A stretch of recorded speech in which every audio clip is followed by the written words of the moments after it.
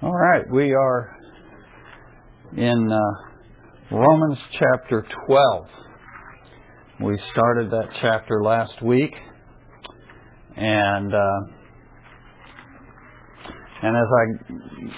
I began studying those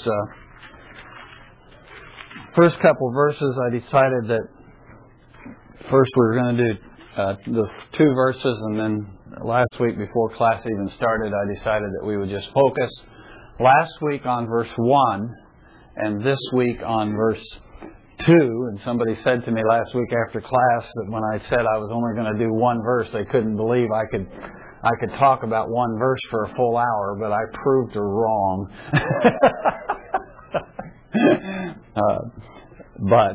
So at any rate, we did actually, and we covered a lot of material.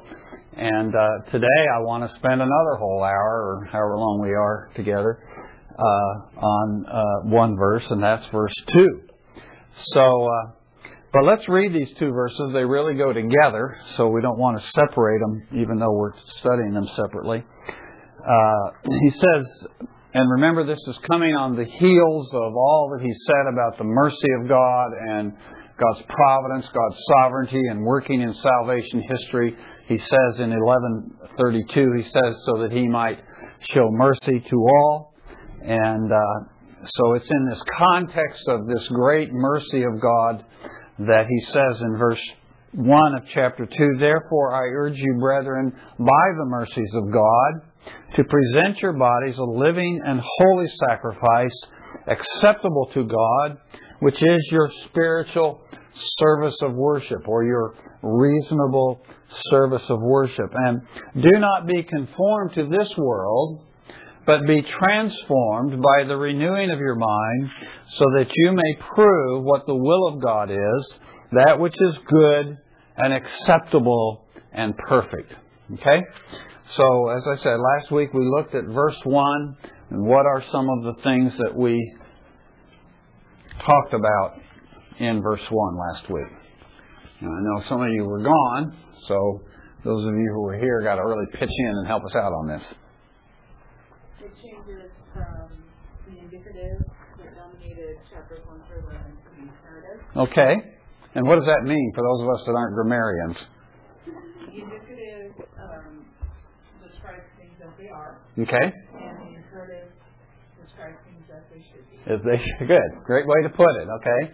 So in chapters 1 through 11, he's been telling us about the gospel. He's been telling us about the way things are, the way our condition as sinners in the gospel, and how God has provided a way of salvation and how He works that out, and the implications of the gospel in our lives in chapter 8, etc., etc. So chapters 1 through 11 are the way things are. And then beginning in chapter 12, he begins to say, in view of the way things are, in view of these things that we know in chapters 1 through 11, how should we then live, to quote Francis Schaeffer. And so chapters 12 and 13 and 14 and 15 particularly are how shall we live in view of these things, okay? So as Sarah said, we go from the indicative to the imperative, okay? What else did we talk about? If they were very familiar with sacrifices, that they weren't familiar with a living sacrifice. Everything that they sacrificed died. Okay, great. Okay, so Paul is enjoining us to present our bodies a living sacrifice, and we spent a lot of time talking about the whole historical context of this idea of sacrifice, and that within the whole world, particularly within the Roman world, sacrifice was a central issue, to kind of like football is to us today, maybe more so, okay? It was a central issue of their lives. It permeated every aspect of their lives, but it would always involve what we call a blood sacrifice, or it involved the death of the thing being sacrificed, whether it was an animal. In many cases, as we saw last week, it was even human sacrifices that were being made, okay? And so there's this context, this idea of sacrifice, but Paul is introducing a new concept of sacrifice. And why is this Why is this new idea of sacrifice even necessary? What's happened to the idea, to the concept of blood sacrifice? Okay? It's no longer needed. And so we see that Christianity presents this radical new view within this world. As we talked about, one scholar talks about the fact that all the ancient cities were founded on the idea of sacrifice, or were centered around the idea of sacrifice. And so all the way around the Mediterranean, from Carthage to Jerusalem to Ephesus to Rome, all the major cities are focused on this idea of a blood sacrifice. And then you have the development of this radical new way of viewing things in which blood sacrifice comes to an end. And so the Christian world, the Christian church is born, and it's born on the concept that there has been one final ultimate blood sacrifice, which is of course Christ, and that then brings an end to the need for sacrifice. And so we talked about that, and we talked about how as the church grew and became more influential within the Roman world, this produced a tension within the Roman world and within the Roman social order. That you have these people who no longer sacrifice. Why did that create a tension in the Roman world? Why in the city of Rome particularly, if you have a group of people who no longer sacrifice, why does that create a tension? Because the cities themselves were founded around religious centers which were derived from pagan worship. Okay. Pagan worship and sacrifice. Okay. That's true. So there, to some degree, their identity is wrapped up in this idea of sacrifice. But there's in addition to that, there's another reason. They have go ahead. They try to bring a curse from the gods. Okay. The whole idea of these blood sacrifices is to appease the gods, to secure the mercy and the favor of the gods. And now you have this group of people here in the city of Rome who refuse to sacrifice. Not just that they don't sacrifice, but they are principally against the idea of blood sacrifice. And so they are considered to be atheists. They're considered to be people who don't believe in God because they don't worship the Roman gods, they don't serve the Roman gods, they don't sacrifice to the Roman gods. And so this is actually a national security threat. Okay? It's a national security threat. You've got these people who refuse to sacrifice because they maintain that the final, ultimate sacrifice has been made in the person of Jesus. Okay? So there's this radical new view that develops. And eventually, as we said last week, this permeates and begins to influence the Roman Empire. And you get to the point in the early part of the 4th century when Constantine is converted to Christ at about the time that he becomes emperor, and he begins to implement certain things in view of his new Christian worldview, if you want to call it that. And one of the things that he does is he begins to outlaw or to ban blood sacrifices. So today, in the world today, we think, we don't think about blood sacrifice at all. It's just not practiced in the modern world today. Certainly in the Western world, it's not practiced. We don't think about it. We don't do it. But we have the church and Constantine to thank for that, because it was just like I said, it was just so prevalent within the entire. Certainly within the entire Roman world and most of the rest of the world as well, in the 1st and 2nd and 3rd centuries and long before that, actually from the time of Cain and Abel. So these are some of the things that we talked about. Now, what does Paul mean when he talks about a living sacrifice there in verse 1? It has to do with the body, Mm-hmm. and that the body is our means of communicating with the world. Mm-hmm. Is shared because of our body. Mm-hmm. And that was in direct contrast to the Platonic view in which everything material is evil. Mm-hmm. And so it's a kind of a radical departure from prevalent philosophy Yep. today. Yep. And so we actually have two things in this verse 1 that are really a radical departure from the world in which Paul is operating and the world in which most of these Christians live. The first one is this idea of sacrifice, and the second is the idea of the value and the worth and the holiness and the goodness of the human body, okay, the physical world. And so Paul is enjoining us as Christians. We no longer offer blood sacrifices, but we do have a sacrifice that we offer as worship to God, and that's our bodies. And as Sarah was pointing out, we talked about the fact that our bodies, that's the way we interface with the world. You know, we have the inner person, we have our souls, but you know, and we talk about being, you know, kind of soul friends or soulmates or whatever, but in reality, the only way soulmates communicate with one another is through the body, right? They communicate through their eyes and their ears and their mouths and by their gestures and by physical touch and things like that. That's the way we interact with the world. And apart from the body, the inner man cannot interact with the material world, okay? And what Paul is teaching us is that though the final blood sacrifice, that sacrifice which satisfies the wrath of God and secures for us the mercy of God, even though that has been made, that there is an ongoing, perpetual, we could even say a repeated sacrifice that we make of our bodies as a living sacrifice. So we don't kill our bodies as a sacrifice to God, but in appreciation, as Paul says, in view of the mercy that we have received, we offer our bodies on a daily living basis, acting out, as we're going to see in verse 2, the will of God, which is the acceptable service. It's the acceptable worship.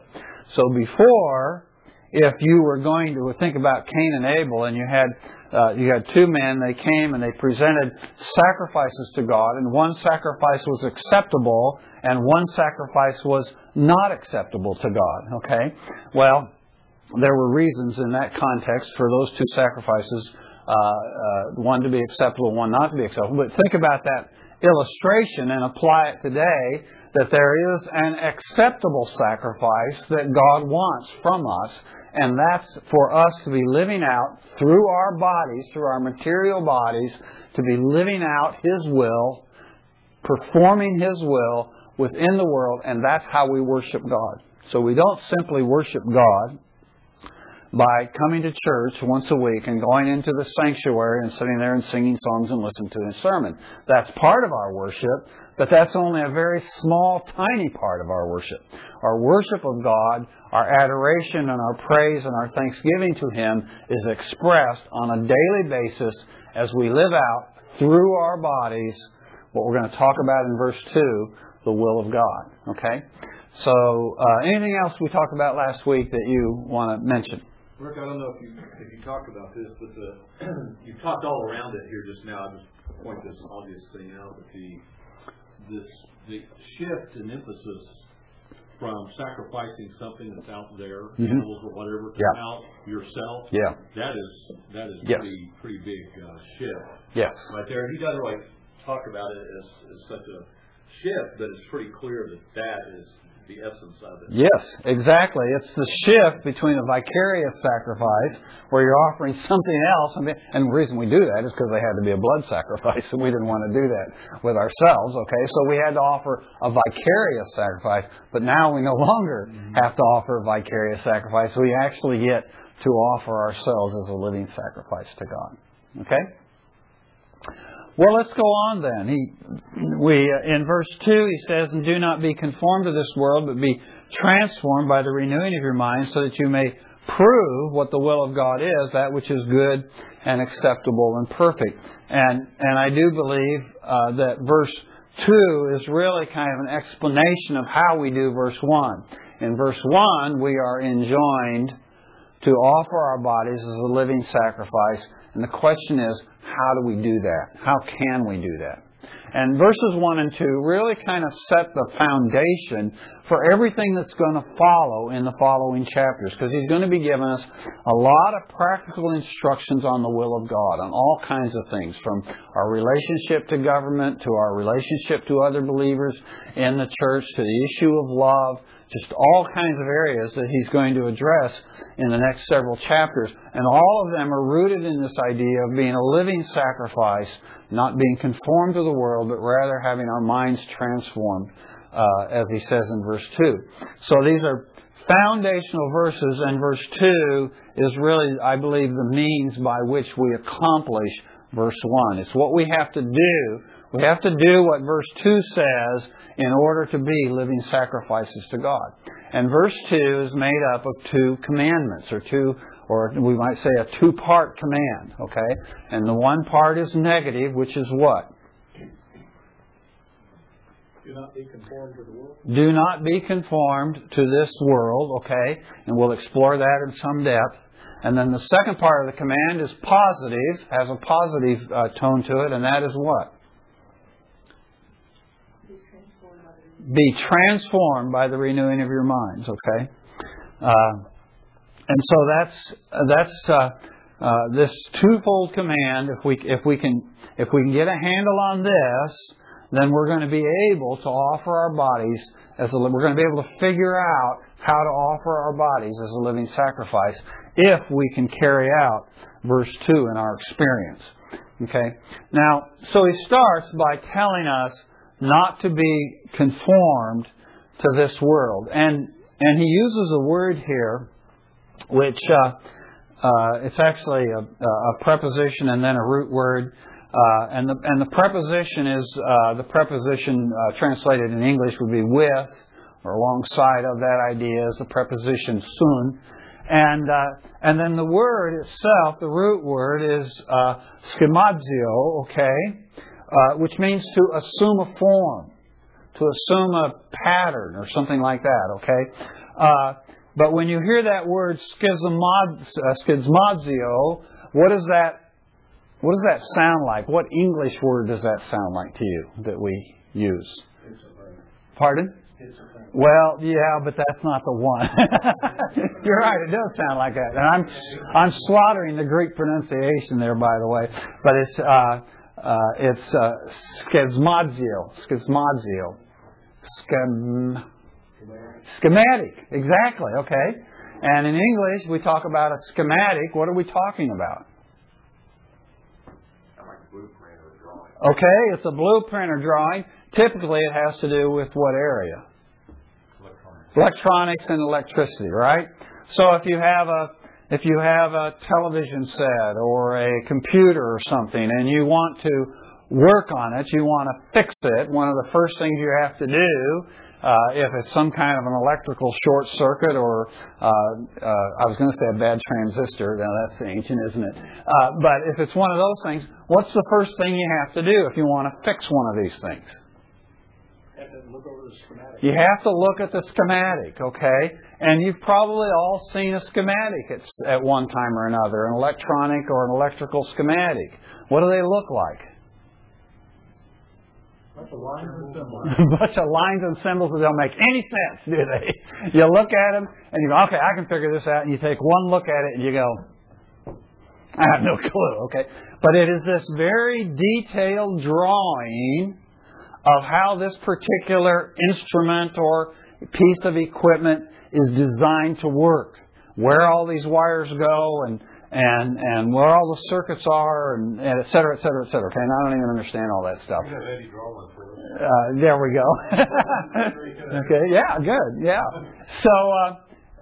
So when we think in terms of, he says, do not be conformed to this world, I like to think in that terms. Now, when the term in Greek doesn't actually mean a schematic drawing, but it gets you, that's where we get our term from. It comes from that Greek term. And the idea is a form or a pattern.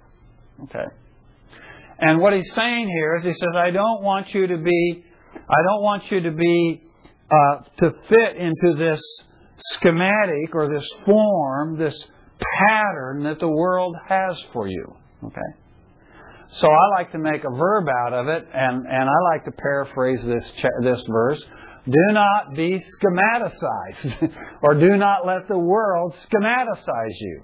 In other words, the world has a pattern of the way it thinks your life ought to function. The world has a pattern of the way it thinks you ought to live. and it will do whatever it can within its power to ensure that you live according to that schematic. Okay?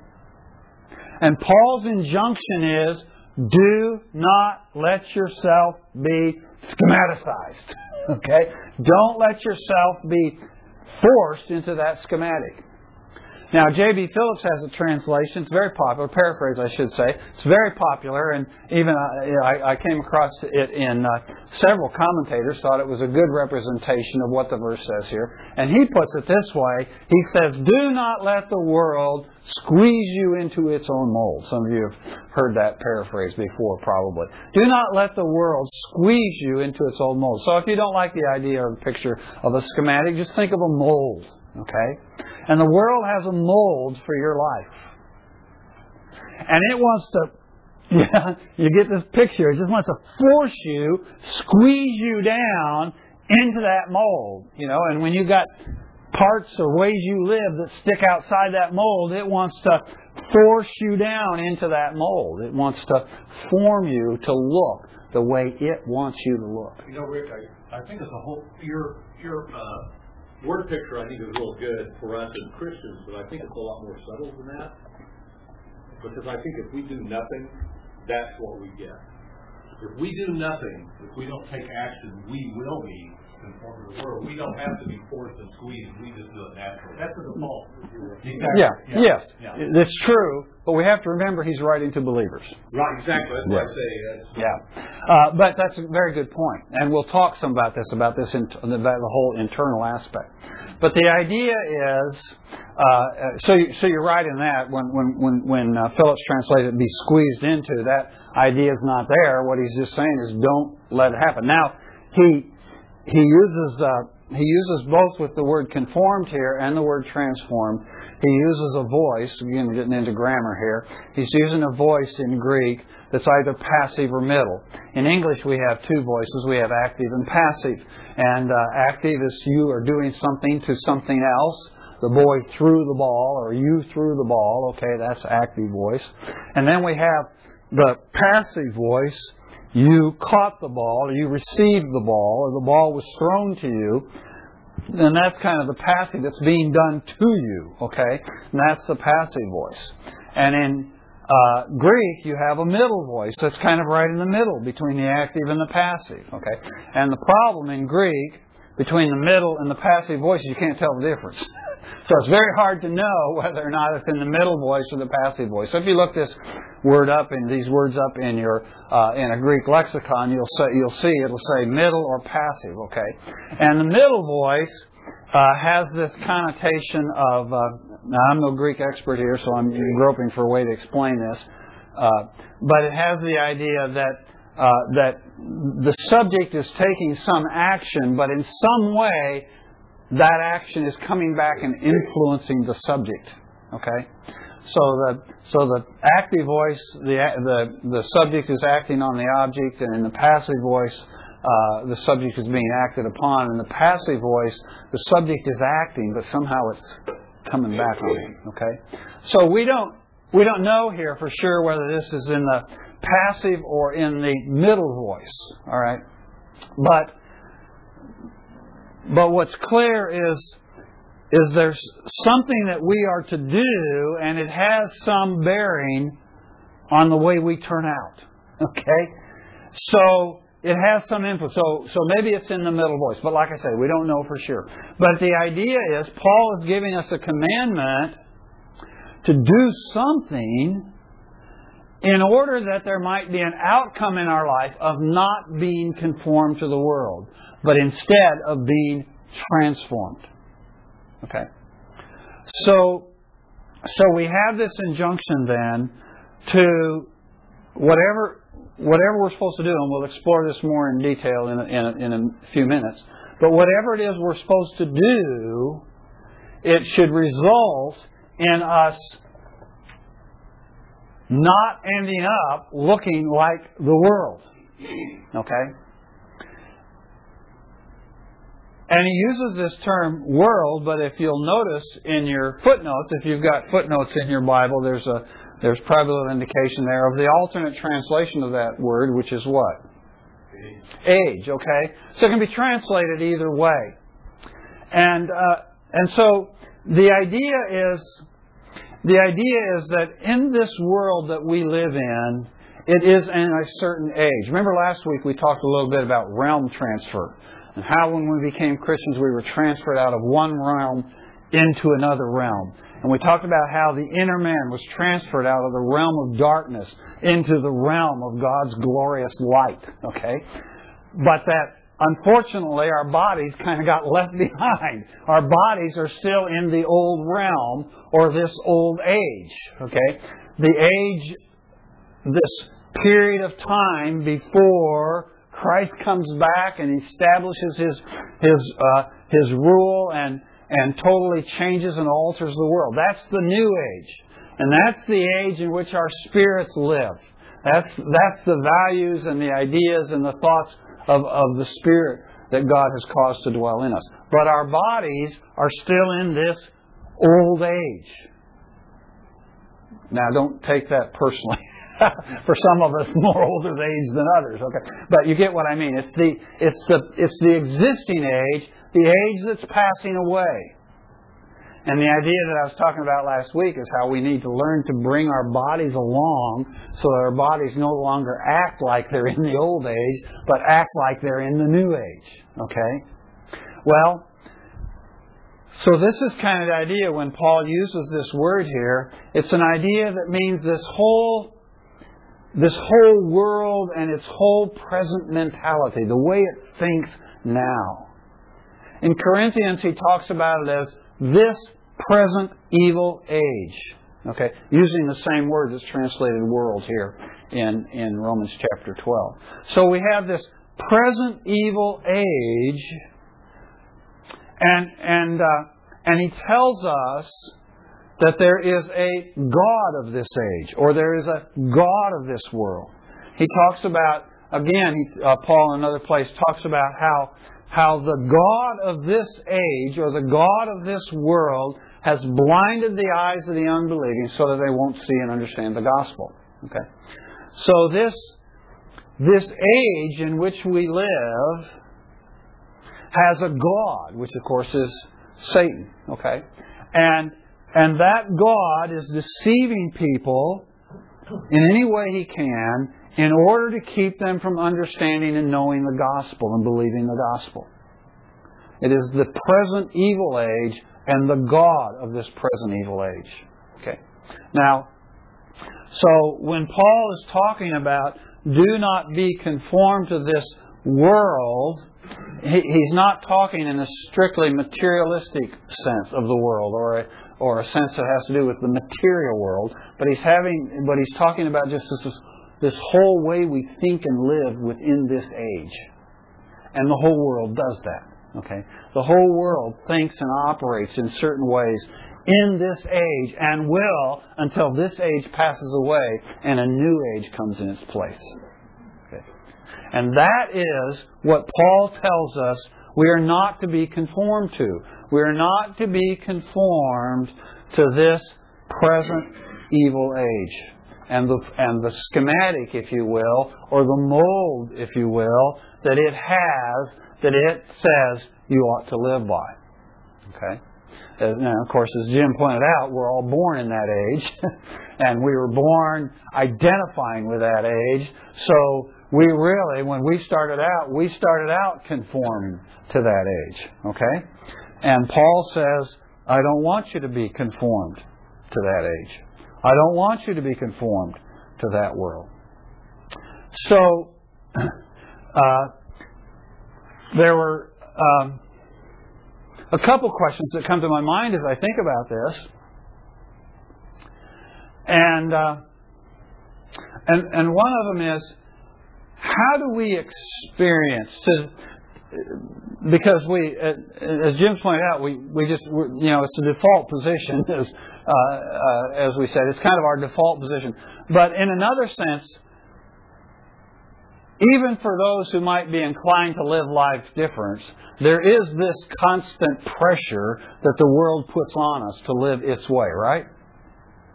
So whether you're at any point in which you think, well, I don't want to live, you've got this pressure. And the question I was asking myself is, how do we in our lives experience the world forcing us into its mold? What are some of the ways we feel that pressure? See magazines or TV commercials. Okay, so in the media, we see it all the time, don't we? The media presenting to us an image of how you ought to live your life. Okay, it's establishing the social norms, and it expects you to live according to the social norms. And so the media is pretty. How else do we experience it? Where else does this pressure come from in our lives? Peer pressure. Okay. Co-workers. Friends, co-workers, people like that we're around. And if we as Christians try to live a certain way and it doesn't fit with the world's schematic, if it doesn't fit with the world's mode, they speak up. They say a word or two to you or other things. So oftentimes just the people we associate with in the world. How else do we feel such? The government. Yeah, the government has ways that it wants its society to act and live, okay? We'll discuss this in some detail later in Romans, and there are many ways in which that's a good thing. And Paul will make that very clear. But there are other ways at times in which government gets out of hand, and it has ideas of how we ought to live, and it pressures us to live that way, even though it may not be the way we ought to live. What are some other ways? Somebody back here? Education, okay. The educational institutions, the whole educational system has got a way that it's trying to influence, a direction it's trying to push us. What else? With family, like if you're born into a Buddhist family or an Islam family, or they expect you to do certain things. Okay. Depending on which I think families sometimes present the greatest pressure for us to live according to the world. And here's one we may not think about very often, but we probably ought to, is sometimes fellow Christians oftentimes are pressuring us to be conformed to the world in areas where maybe they've conformed to the world and they're uncomfortable when we don't. And so oftentimes it's from even Christians, sometimes well-meaning Christians, who pressure us to live according to the form and the schematic of the world. Okay, so there's a whole area of ways in which we feel this pressure that the world has, that the way it works in our lives, and we've just mentioned a few here. Now, what I want to do is I want to do a little brainstorming here for a couple minutes, and I want to ask you to give me a list of what are some of the areas in which the world has a schematic, it has a mold, it has a way it thinks we ought to live that may not really coincide with the way we know God wants us to live. Okay, so what I want to do is I just want to list a bunch of areas up here, and to give you a hint, I've got almost 30 of them on my sheet here. Okay, so what are some of the areas? And I don't want to take time to explore how the world thinks or views these areas. I just want to list the areas just so we get an idea. So what are some of the areas that pop into your mind that the world has a way it wants you to live or a way it wants you to think that may not be compatible with Scripture? Psychology, okay. So he starts with the hardest one to spell, okay. Finances, okay. What else? Family in general, as far as like whether it's you can only have one child or if you don't want a child. Okay, family. Morality. And I don't know if you're thinking in this terms, but when I see that, I thought of the whole idea of sexuality. Is that what you had in mind, or are you thinking more broadly than that? Okay. Yes. So I'll put them as separate because morality is really a broader term than sexuality. But when we think of morality, we often think of sexuality. What else? Career. Career. Okay.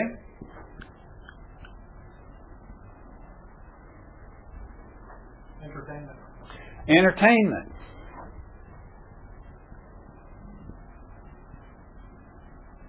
And as we list this, just think, just in your own mind, think, is this an area in which the world has a pattern that may not coincide with what God has? Well, education, or how much you're going to get.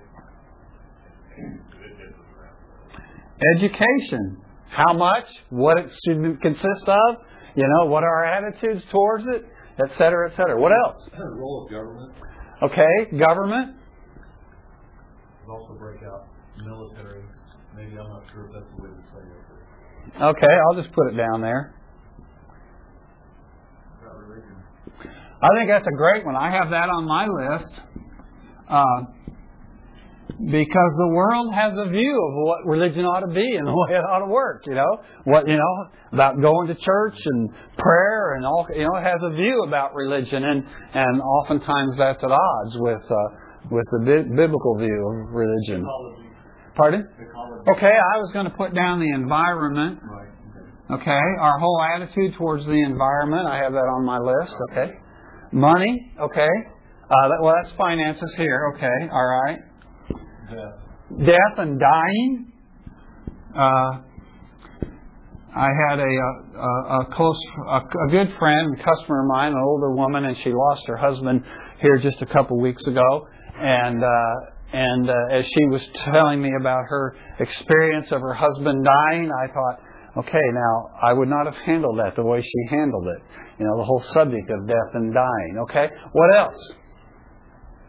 Birth, life. Pardon? Life, birth. Okay, life, the value of it,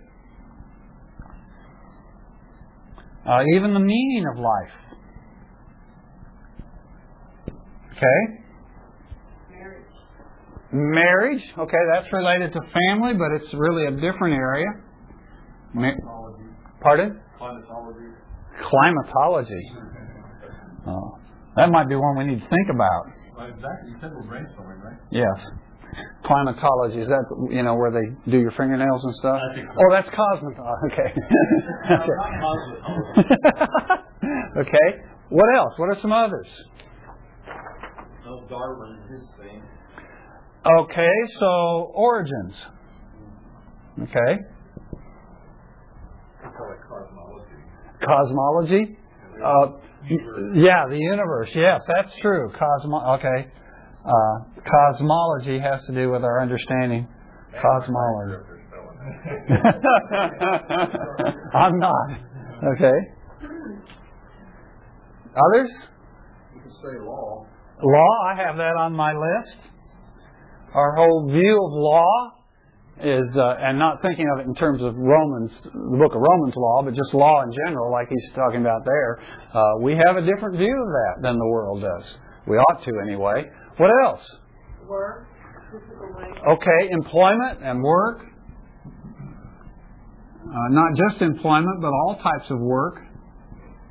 That's good. You all are coming up with a bunch I have on my list here. Music. Music.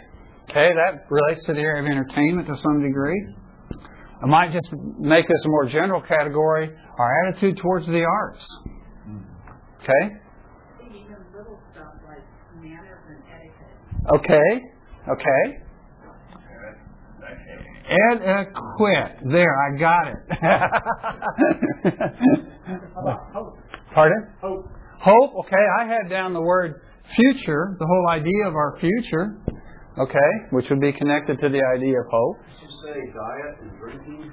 Okay, yes, diet and drinking, sure. Beverages? Alcohol, I guess we got that's separate. Well, we'll just throw it in there in that area. Okay. Idea of beauty. Beauty, okay. Okay, well, we could go on. Let me just read through my list here, the things we don't already have up there. I've got the question of revenge.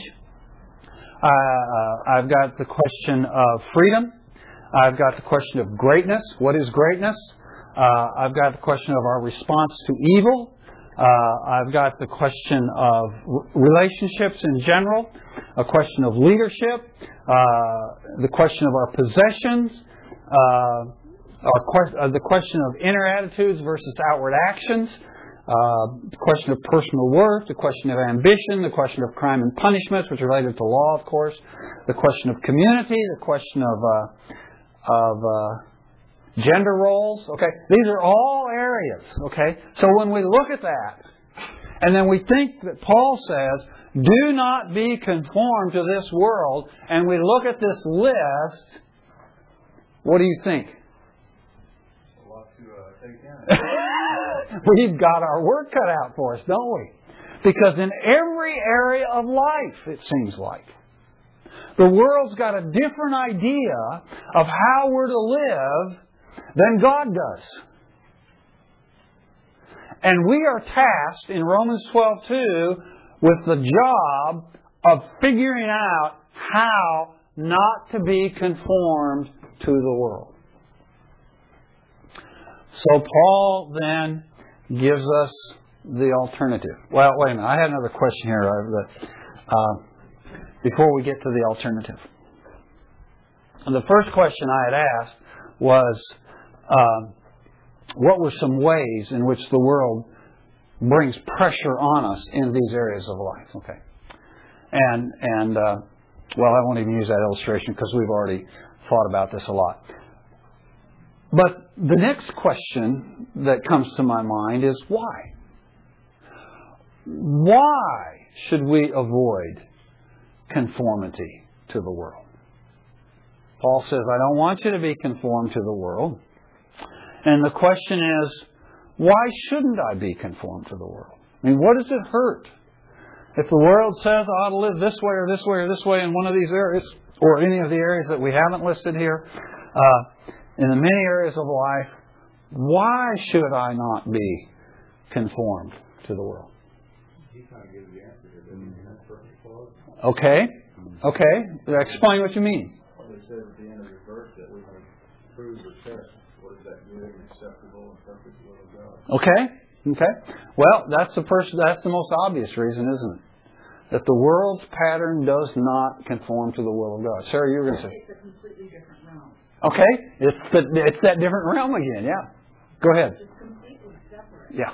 There is no point of contact because of the fall. Yeah. We are the world is completely separated from God. Yes.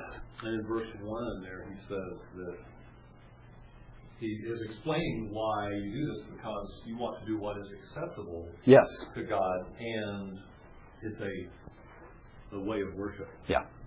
It is how we worship. But I'm going to explain in a minute. It's not that we worship by not being like this, but we worship by how we are. And I'll explain that distinction in just a minute. Okay? But something else came to my mind, because in 2 Corinthians chapter 4, in verse 4, I was using that verse earlier where he uses that word age or world that he uses in chapter 12 of Romans. But he says something there in 2 Corinthians 4:4. He talks about the God of this world has blinded their eyes. Okay. So the way the world thinks in all these areas and all the other areas that we haven't listed up here that we could list. Okay. In all these areas, the world is blinded by the God of this world. So in every one of these areas, the world has very good reasons why you ought to do what it says you ought to do in these areas. It's got its reasons. But it's been blinded by the God of this world. And specifically, He has blinded us. He has blinded the world in all of these areas. He's blinded them. He's distorted realities. So in any one of these areas, you could probably say, well, they've got a little bit of truth, but just enough truth to make them dangerous, right? Okay. So He's taken that little bit of truth and He's distorted it in every single one of these areas we've listed and more for a purpose. He's done it for a reason. So that they might not understand and believe the gospel. 2 Corinthians 4:4. And what that means is, when I think and act this way, the world's way in these areas, when I do that, something's happening to me as a believer, as a Christian, in relationship to the gospel. I am losing my grasp on the gospel. Not losing my salvation, but I'm losing my grasp on the gospel. I'm losing my grasp on the significance and the meaning and the implications of the gospel in my life. Now, I don't want that to happen, do you? So, if I don't want that to happen, I shouldn't be conformed to this world. That's one thing. But the other side of that is not only when I live that way, conformed to the world, not only is my perception of the gospel distorted or diminished, but those around me who watch the way I live. What's happening if I take the area of marriage, or take the area of death and dying, or take the area of finances and money, any one of those areas, if I just live the way the world says I ought to live, and I have a worldly neighbor or a worldly family member, and they watch me live that way, the way the world lives in finances and money and in death and dying and whatever the other ones, if I live the way the world lives in that area, what happens to my neighbor or my friend or my family member who lives in that world, and they watch me? What happens to them? They think you're just the same. Okay? They don't see a difference. I am actually reinforcing in their mind the deception that the God of the world, this world, has foisted upon them. I'm actually reinforcing that in them to the effect that it is obscuring the gospel. So I may be witnessing to them. I may be sharing the 4 spiritual laws or the Roman road or the bridge illustration. I may be telling them the gospel, but all the while I am reinforcing their blindness. If nothing else, you may be feeding their thinking of that I'm good enough. Well, great. Okay, yeah, sure, yeah. Okay. So this whole idea of conforming to the world has profound implications in our own life and in the life of those people we rub shoulders with. Paul doesn't want us doing that. So, what's the answer? I'm going to leave that up there for a minute. What is the answer? He says, do not be conformed to this world, but rather be transformed. Now, Paul uses an interesting term here. Or I should say, it's interesting what term Paul does not use here. Because he actually had a Greek term here he could use that would be translated into English in a way that's very familiar to us. He's talking about conformity, and he doesn't want us to be conformed. And so you would think his admonition would be to be what? Conform. Pardon? Conform differently. Or non-conformed, right? Non-conformed. And he actually had a Greek word that could be translated, do not be conformed to this world, but be a nonconformist. But he doesn't do that. He doesn't. The alternative to conformity to the world is not, the Christian alternative is not nonconformity. You see, as we look at all these areas and we go, okay, the world says, and I think, okay, I got my work cut out for me. So the easiest thing to go out and figure out, okay, what does the world say about how I do finances and money? And if I don't want to be conformed to that, I'll just do the opposite. And in every one of these areas, I'll just do the opposite of what the world is. And then I'll be a nonconformist. What's the problem with that? Why doesn't Paul use that option? Because that may still not be the way God has got it. Okay? It's still thinking. You're still letting the world dictate how you think. You're letting the world dictate how you think.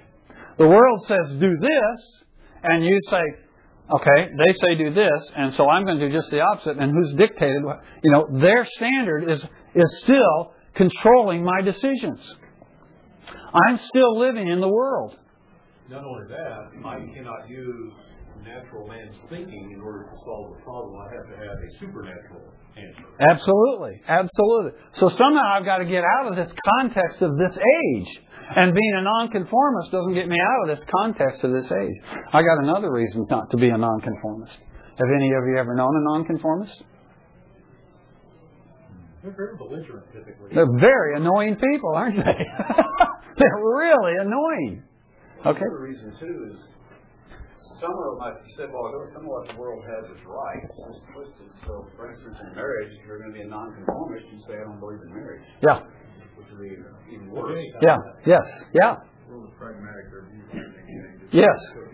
Yeah. Yeah. As we see in our culture today, it's exactly. So they're all so we can see some reasons why Paul has avoided this term, right? Because it's not the answer to the problem. And it doesn't get us in the place of being a living and holy sacrifice to God. So our alternative is not nonconformity, but what? Transformation, okay? And Paul uses a word here, the root word from which we get the English term what? Do you know? Metamorphosis. Okay? He uses the term here, the root of which we get our word metamorphosis. And the idea is this very deep inward transformation that works its way out throughout our whole life, through our actual physical bodies. Okay? It's actually the same word that's used of Jesus on the Mount of Transfiguration when it says He was transfigured before. Same Greek word. Okay? So there's this transformation that we are enjoined to. Okay. Don't be conformed to this world, but be transformed. So what that means is, as Mike was pointing out, what that means is that as Christians, there are some areas in which we may look very much like the world. And we don't sweat that. I mean, some of us may go to OU football games and root for OU, right? Okay. We don't sweat that. Some of us may go to McDonald's and eat a Big Mac. Some of us may get up at 8 o'clock in the morning, or 6 o'clock in the morning, go to work at 8 o'clock in the morning, and come home at 5. Okay? That's the world. The whole world does that. You do that, no sweat. You know, you don't have to be a non just because the rest of the world goes to work from 8 to 5. You don't have to go to work from midnight till 8 in the morning. You know, that doesn't make you spiritual. Okay? So there are many ways in which we as Christians will look just like the world. That's not the issue. The issue is not looking like or not looking like the world. The issue is looking like Christ. Being conformed into the image of Christ. And if that means I wear basically the same kind of clothes that the people around me wear. I remember when I was much younger and I was very active in ministry on campus over at OU, and there was a group of Christians, at least they said they were Christians, I don't really know, who would travel around from campus to campus, and they would preach on campuses and things like that, much like we were doing too, as far as preaching is concerned. But they felt they had to be different than the world, and so they dressed in first century garb. They wore robes and stuff. We call them the robe people because they came on campus dressed, looking like first century people. Well, it had a great effect for the gospel, right? I mean, it just won all kinds of people to Christ, right? It's no big deal that I dress like the world as long as I don't dress immodestly like many in the world dress, right? So, transformity takes us out of that thing of trying to measure myself by how the world does everything and puts me in a place of simply asking, what is the will of God? What is God's will in my life? So, we have then this admonition to go through this process of metamorphosis. And it is, I want to stress, a process. Okay? So this is not a one-time event. It's not that we just get saved and suddenly we've just shed all these ways that the world thinks and all of a sudden we just think the way God thinks on everything. Has anybody experienced that? I haven't. In fact, I'm really excited at this point in my life, and I may not be the oldest person in here, but I'm close to it. And And I'm excited that at this point in my life, I'm still having the opportunity to go through this metamorphosis. And I am conscientiously doing things in my life to ensure that this metamorphosis is going on today at the age of 65, very soon to be 66. Okay? So it's not something that's done at one point in the past or done when you're young and then you get there and you've achieved it, but it's a process. It's an ongoing process. Now, how does it happen? How does this metamorphosis take place, according to Paul? By the renewing of the mind. Now, some commentators get real, think there's a lot of importance here, I should say, on the external versus the internal, because the word there, conformity, conjures up ideas of externalness, okay? And metamorphosis conjures up ideas of an internal transformation. And so some commentators put a lot of emphasis on the difference between the external and the internal. I think that's a little misplaced, because I think we can establish pretty quickly that in all of these areas, the problem is far more internal than it is external, right? It's the whole idea of how we think, where our minds are, okay, in all these areas we just listed. So this problem of conformity to the world has a lot more to do with internally the way I think than externally the way I act. Okay, so I don't think Paul's drawing a big contrast here between external conduct and internal conduct. I think the real issue in Paul's mind is the agent of change or the agent of action. And in one case, it's the world acting on me, and in another case, it's there's another agent or agents that are acting on me to renew my mind. The implication, of course, is that my mind needs to be renewed. The way I naturally think does not conform to the will of God. So there is a process of renewal that I have to go through. And specifically, it's a renewal of the mind. A lot of Christians dismiss the importance of the mind and the importance of study and the importance of knowledge. But Paul does not dismiss that. It's very important. And crucial to this transformation is a renewal of how I think. That means I have to go through some process that alters my thinking patterns. I've got to do something that changes the way I think if I'm going to be free from this scheme, this schematic that the world has for me, or this mold that the world has for me that's so natural to me, it comes so second nature, it's such a default position for me. How am I going to get free from that? The only way I'm going to get free from that is if I go through a lifelong process of having my thinking patterns changed.